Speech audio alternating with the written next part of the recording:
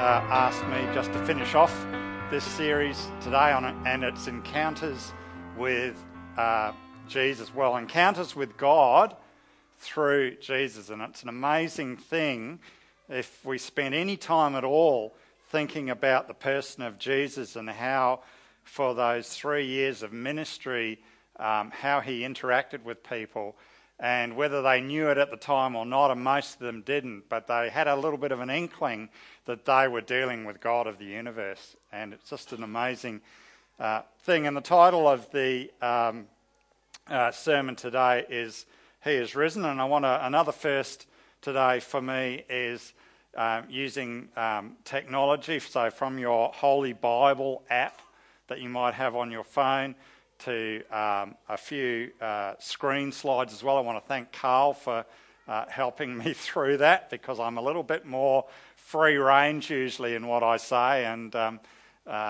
Carl, you were really good in tying me down yesterday afternoon and ringing me and saying, give me something, Steve, I've got to put something on these slides.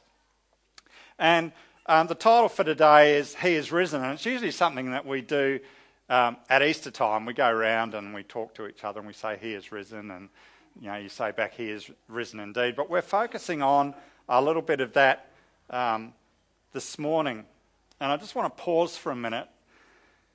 And I was just thinking about this whole He is risen thing, and Hannah mentioned this morning freedom. And I thank Hannah, there you are. I want to thank Hannah for doing that, because what the Lord has given us through his resurrection is freedom. The power of sin that holds us to our guilt, that holds us to our shame, to our regrets, holds us to our poor choices, is broken. And we have as much freedom in this world as this imperfect world allows. And I'm sure that you'll agree with me that part of the Christian journey, it's not about rules and regulations. It's not about a particular way that we have to live all the time. But what it is, it's just this amazing sense of freedom. Yes, we might have a few questions about living our lives, but in terms of, well, where do we go when we die? Is there life after death? Is there really a God who cares? Those things are answered through the freedom that we have. So, in our previous looks at encounters with God through Jesus, we've been concentrating mostly on how Jesus reacted to the people and what he said and what he did in terms of those people that he met. And they might have been meeting for healing, they might have been meeting Jesus to find out what the secret of eternal life was. But this morning I want to concentrate a little bit on, and mostly the women. So, fantastic women, you led the way. There was obviously quite a few men and women going to and from the tomb that morning, that third morning, but from what we can glean from each of the four Gospels, it does seem as though the women played a major part and they were the first ones there. I'm not sure what the men were doing.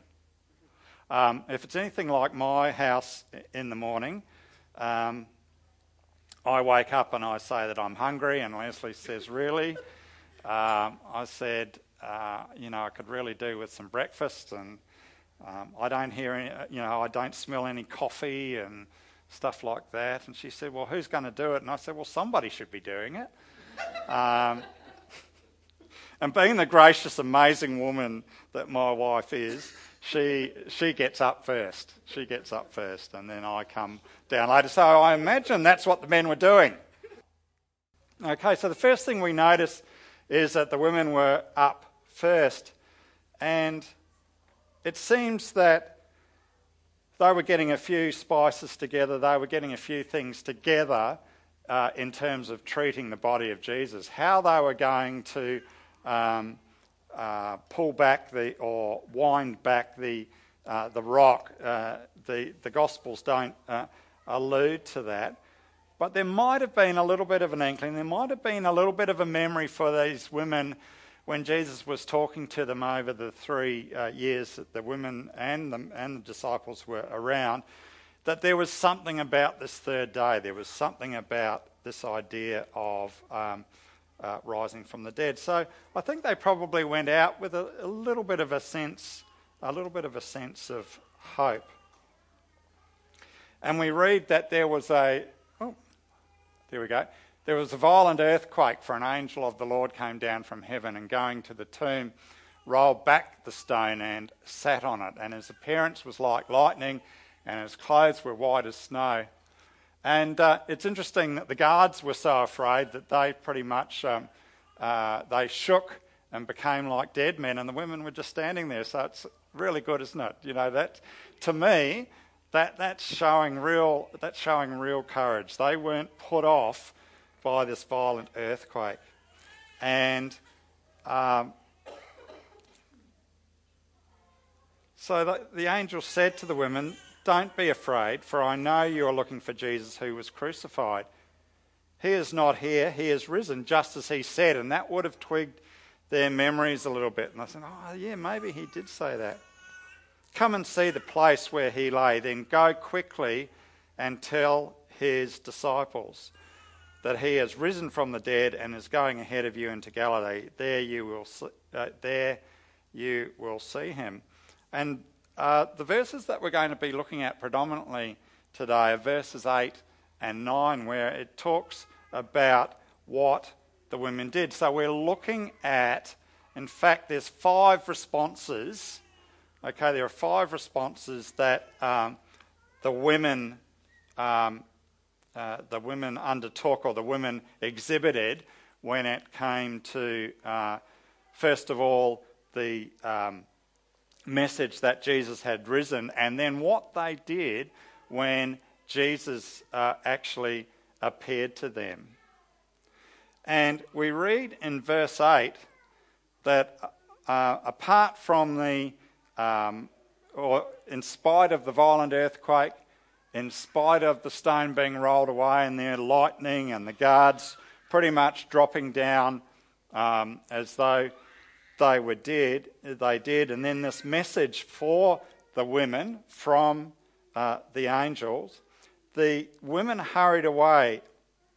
And I really like the emphasis, Anna, that you put on this verse, and especially the bit where it says, "The woman hurried away from the tomb, afraid yet filled with joy." Okay, so they definitely had an inkling that something amazing had happened, and the angel had given them some reassurance there. So they were afraid and yet filled with joy, and they ran to tell the disciples. Now, I don't imagine it's a nice concrete pathway with handrails and everything leading up to the tomb and back again. It's probably over some pretty rocky, inhospitable ground, but despite that, the women ran. They were keen. They understood the urgency of getting the news out.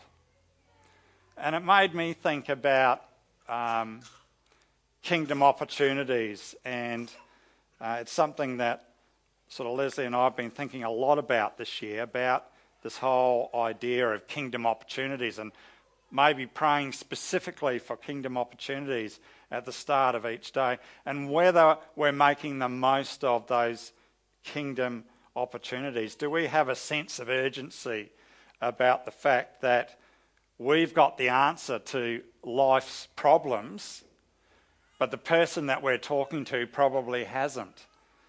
And whether we are ready in and out of season. Let's have a look. There it is. Fantastic. Thanks, Carl. Preach the word. Be prepared in season and out of season. Correct, rebuke and encourage with great patience and careful instruction. So 2 Timothy 4:2 is talking about being ready, whether we're ready or not. Okay, we've got to look out for those kingdom opportunities. Sometimes they come quite unexpectedly, and we've got to be ready. We've got to have that sense of urgency, and we might be a bit afraid. We might be a bit afraid, but deep down we're filled with this feeling of freedom that we have through the resurrection, and we're filled with this deep joy and peace, or should do, and we want to share that. And it might be as simple as just praying with that person. I love long weekends as a car dealer, because what happens is people break down, on the highway, and they can't get the parts that they want, so they've got to buy a car. And who's there to help them? Who's the closest car yard to the service centre where people mostly break down? So that's what happened on Friday, and I tried to shed tears with them because they were pretty upset. But look, they were pretty stressed, but they bought a car from me. I was happy, they weren't, but anyway. But look, I said, I will pray for you. They said, will this car get me to Echuca? Okay, they were going from the Central Coast to Echuca. They said, will this car get me to Echuca? I said, probably. Okay, but I just said, look, and they were both unwell. They were travelling to Echuca to start a new life and so on, and but they were too stressed really for me to pray with them. But I said, I will pray for you as you travel to Echuca. And even saying that, it was might have been a little bit of a cop-out. Maybe I should have prayed with them. But just the fact of the mention of prayer and so on, I just felt that was the right thing to do in that particular situation, to take that opportunity and not just let it pass by. Okay, so that's the first response, and Carl suggested a heading of now or later ? And really it has to be now. We have to be ready in and out of season. The second response was that they did understand a little bit. They did understand a little bit, and they understood that perhaps something big had happened. They weren't quite sure what it was, but there was that element of joy. In amongst the fear and being afraid, there was that element of joy that maybe something really special had happened. So they only understood one little bit. Okay, they only understood one little bit of what they should be doing next. They didn't interrogate the angel and say, what do you mean he's not here? Okay, initially, in one of the other Gospels, Mary is quoted as saying, where have you taken him? Okay, but as the angel spoke to them, okay, it was just one small part of the puzzle for them, I guess, but it was enough for them to hurry away, to do what they were asked to do, to go and tell the male disciples who were just getting out of bed about what had happened.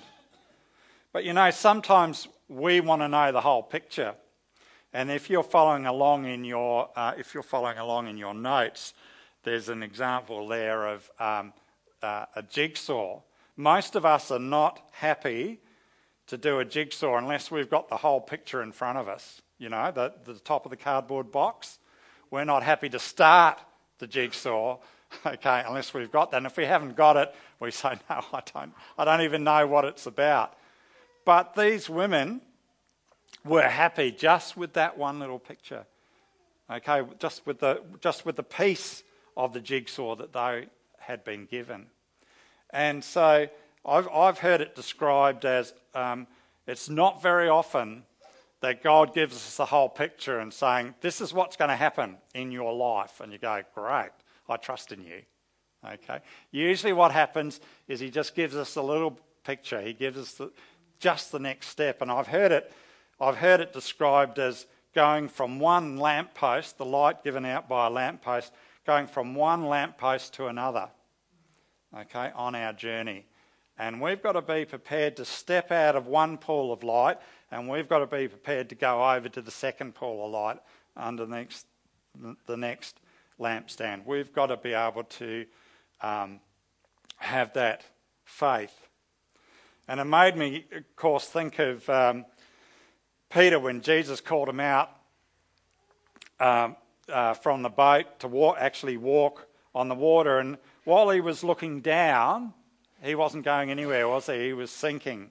It was only when he looked. It was only when he looked at Jesus' face and said, "Yes, I'm willing to trust you," and actually looking Jesus in the eyes, that he was able to walk to Jesus.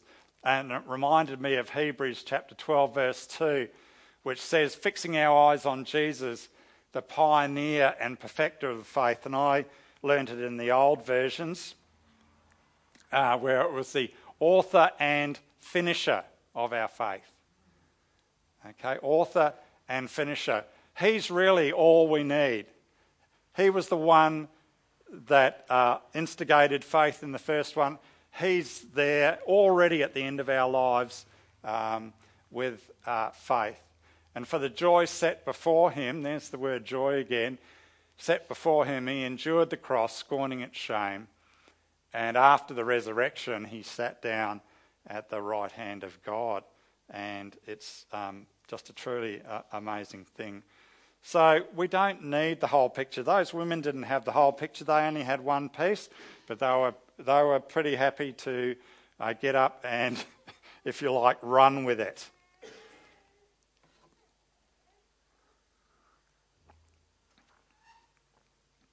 All right, so number one of the 5 responses, a response of urgency. Then there was a response of trust. The third one came about when Jesus just appeared to them, and my NIV says greetings. So Jesus just pops out of, he just appears and goes, "Greetings." I thought, surely he said more than that. I had a look at the message, and it said that he said good morning to them. I'm sure he might have been a bit more casual than that. He might have said, "G'day girls, how's it going?" Okay, certainly. But anyway, it had, what was that?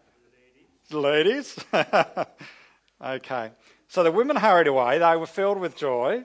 They were afraid yet filled with joy, and ran to tell his disciples. But all of a sudden, in the pathway comes Jesus, and he says greetings, and this is verse 9.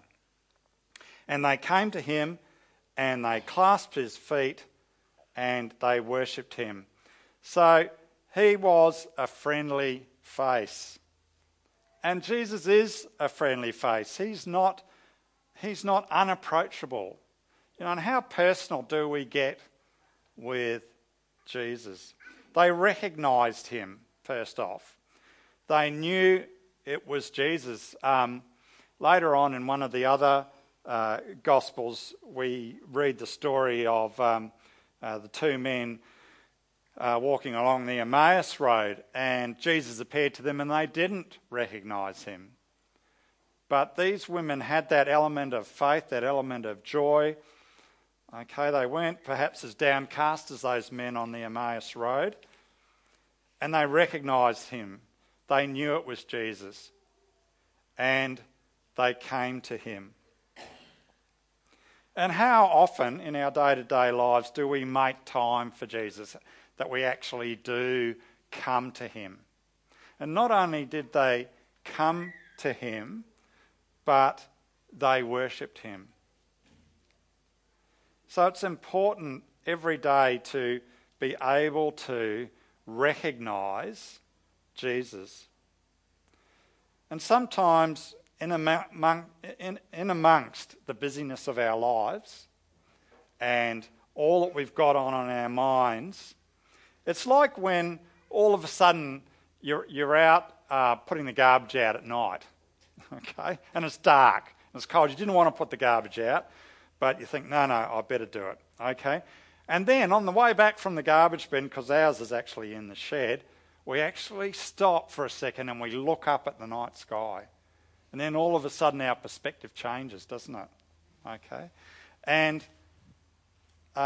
we recognise just how small we are. We thought we were just going to empty the garbage. The next thing you know, we're worshipping God because we're looking up at the sky. Okay? So it's important to have moments like that each day where we can have time with the Lord. And then sometimes the Lord physically or verbally speaks to people. Some people have that ability to really discern Jesus' voice. Other times it's through our circumstances that Jesus speaks to us. Sometimes it's through a Christian friend that might say the right thing, or something that we read in God's Word. But it made me think, am I spiritually mature enough now at 57 and having been a Christian for 40 odd years, am I at the stage where I can recognise Jesus when he's talking to me? Because if I'm not, there's something wrong. Okay, I've got nothing to offer people if I'm 57 years old and I can't make the most of a kingdom opportunity, or I can't trust in just one part of the jigsaw of my life. If I can't do that, if I can't recognise Jesus when he's speaking to me, there's something wrong there. And it made me think of Daniel. And Daniel was a really good dude. Okay, 3 times a day. He only had a jigsaw piece of God's whole plan for humanity. He only had perhaps the one or two of the books of Moses, the first part of the Old Testament, but that was enough for him to pray 3 times a day. And when the pressure was put on, in other words, a decree was put out that he wasn't to worship God, or people weren't to worship God anymore, they were only to worship King Darius, what did he do? Did he stop praying 3 times a day? No, the pressure was on. Okay, and he still prayed 3 times a day. So, as I say, he only had a small jigsaw piece of his life and his life in God and God's plan for humanity, but he was still praying 3 times a day to get to know God the Father at that point.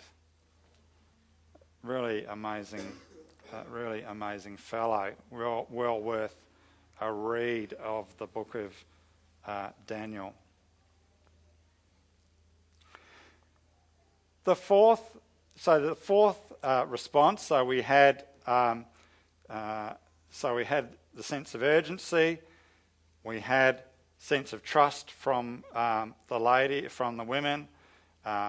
The third response was that they recognised Jesus. The fourth thing that they did, really, before, apart from him saying greetings or good morning to them, or ladies, as Daniel says, he might have said, okay, they came to him, they clasped his feet and worshipped him. So what was their response? It would be being humble, wasn't it? Okay, being humble. And that's probably one of the greatest issues we have these days with our lives of self-importance and our lives of saying, well, hopefully we don't say this too much, but, it's all about me. I'm the one that's I'm the one that's important. I'm the one that needs to be looked after. Okay. The only thing that we should be proud of is the fact that we are children of God through Christ's death and resurrection. That's the thing that we can say, that we are very clear on. We are a child of God, and we sang that this morning, and it's so encouraging. So if we want to boast in anything, as Paul says, I'm going to boast in the fact that I'm a child of God. But there's the wrong type of boasting, and there's the wrong sort of pride, where every time we pray in the morning, and I can't remember who said it, somebody said it recently, and it's resonated with me ever since. Our prayers every day should not be, Jesus, this is what I want you to do for me today, please. It should be, what can I do for you? Okay, so everything else that we've got on our list is of secondary importance. If we seek first the kingdom of God, as it says in Matthew 6:33, if we seek first the kingdom of God, everything else will be added to us anyway. So all of that list that we had of things that we wanted Jesus to do for us that particular day are going to be done anyway.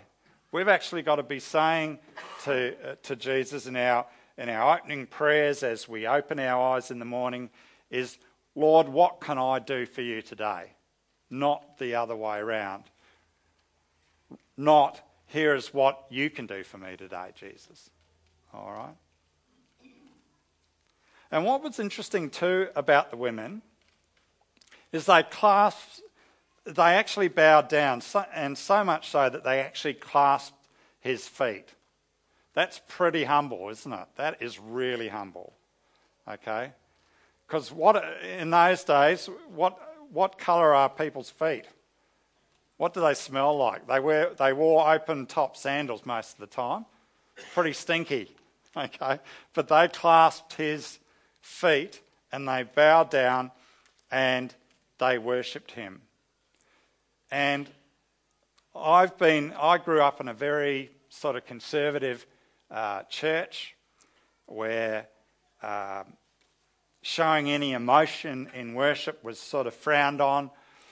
In fact, we were to sing without any musical accompaniment whatsoever, okay, because an organ was an idol that would distract us from Jesus. And so any emotion showed in worship was frowned upon. Any kneeling was frowned upon. Okay, certainly nobody put their arms up in the air. Okay, gosh, I don't know what would happen if you did that. But you can see right through the Old Testament and New Testament, people bowed down, people had musical instruments, people danced and carried on, and we see with these women that they had no issue whatsoever about bowing down at Jesus' feet and putting their heads on his feet. So how willing are we, even today, to open ourselves up to true worship? And that might mean that we put our arms in the air. That might mean that we get down on our knees. But sometimes we've just got to do that. We've just got to do that. To be humble in that way. It might be, get off your chair in the lounge room, your office desk, get down and kneel on your chair.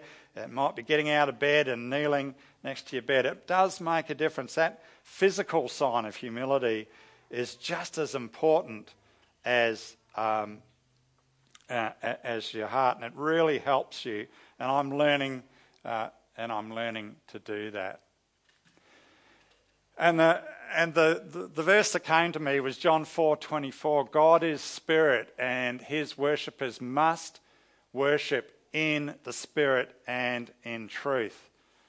And you could write a whole book about what does worship in the spirit means.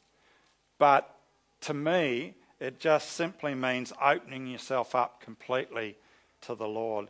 And certainly physically worshipping and changing the whole way in which you pray, in which you read the word, can really help. And a simple way of doing that is simply getting on your knees. If we're in corporate worship like we were this morning with the worship team, it might be putting your arms in the air. Okay? There might be kneeling as well. And thanks, Andrew, very much for your input today. That was fantastic. That was a box drum.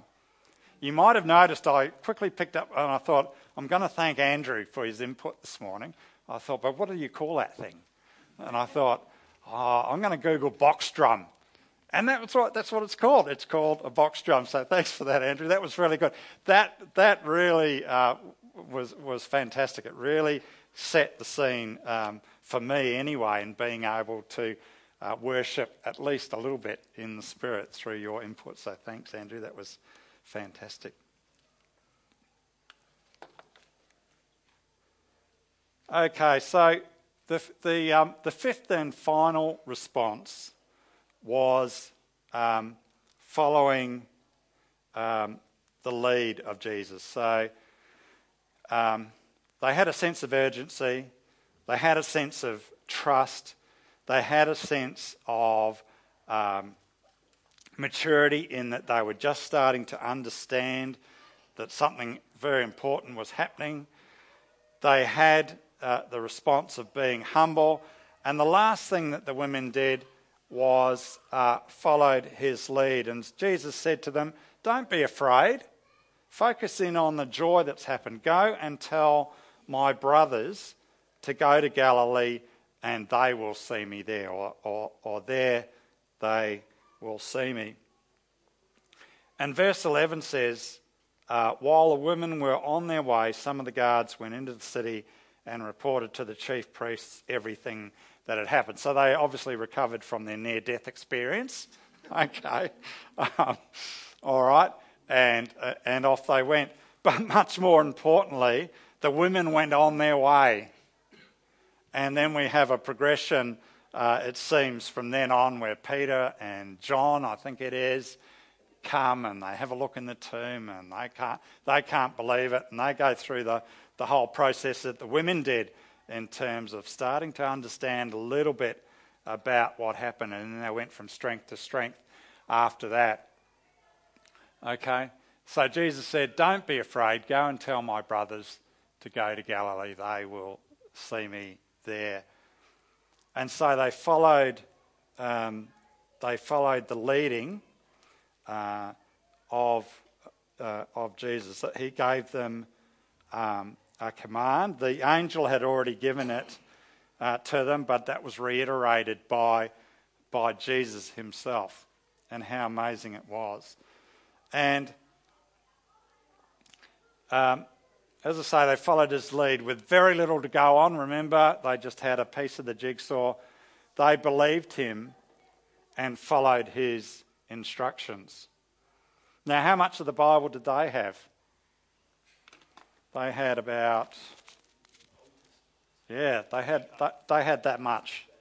They had that much. Okay. How much have we got? We've got the whole lot, pretty much. Okay. The only thing we're waiting for is the second coming, okay, of Jesus, and then the story will be complete. But as far as salvation goes, and the plan for salvation, we've got the whole lot. Okay? So how are we going with his instructions? Okay? We've got all of this amazing teaching in the New Testament.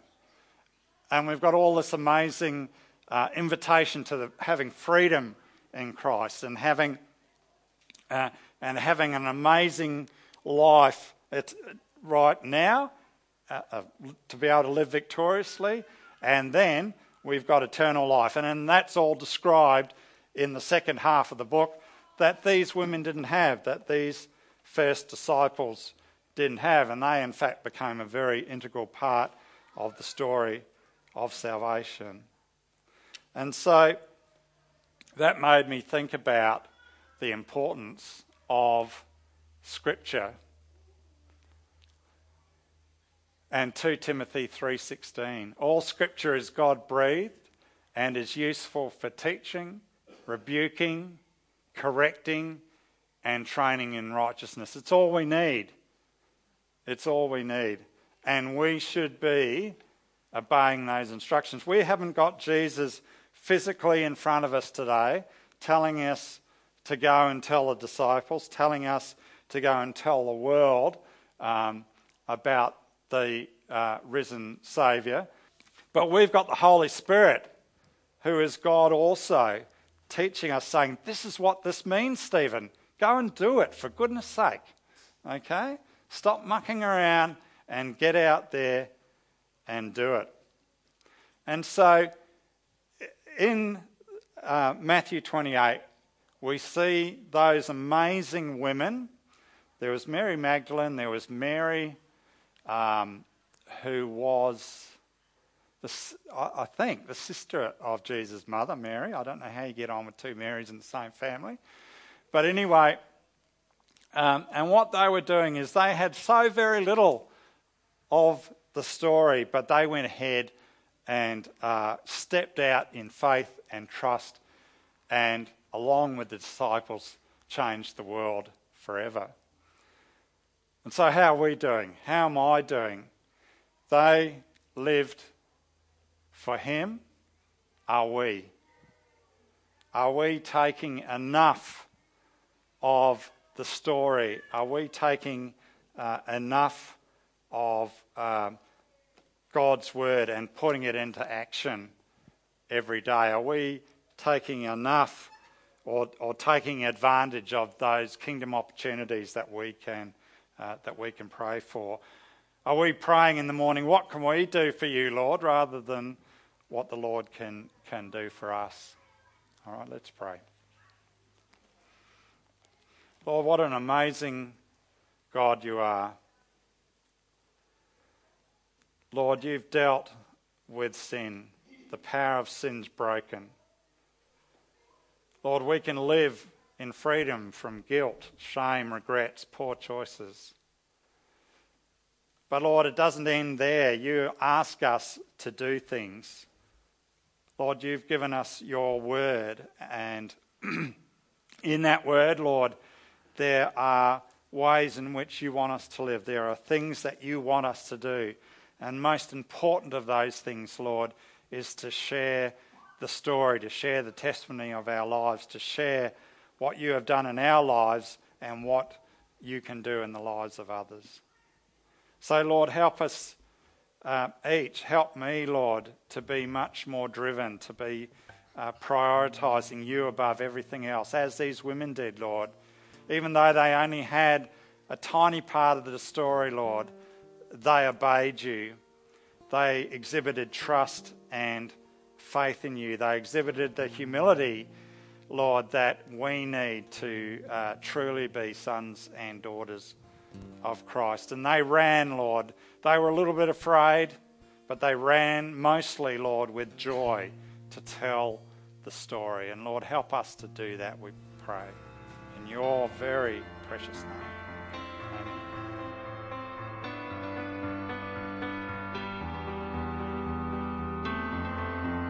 If you've been blessed and encouraged by this message, we'd love for you to become a part of the Yass Baptist family. Log on to ycbc.church to find out more.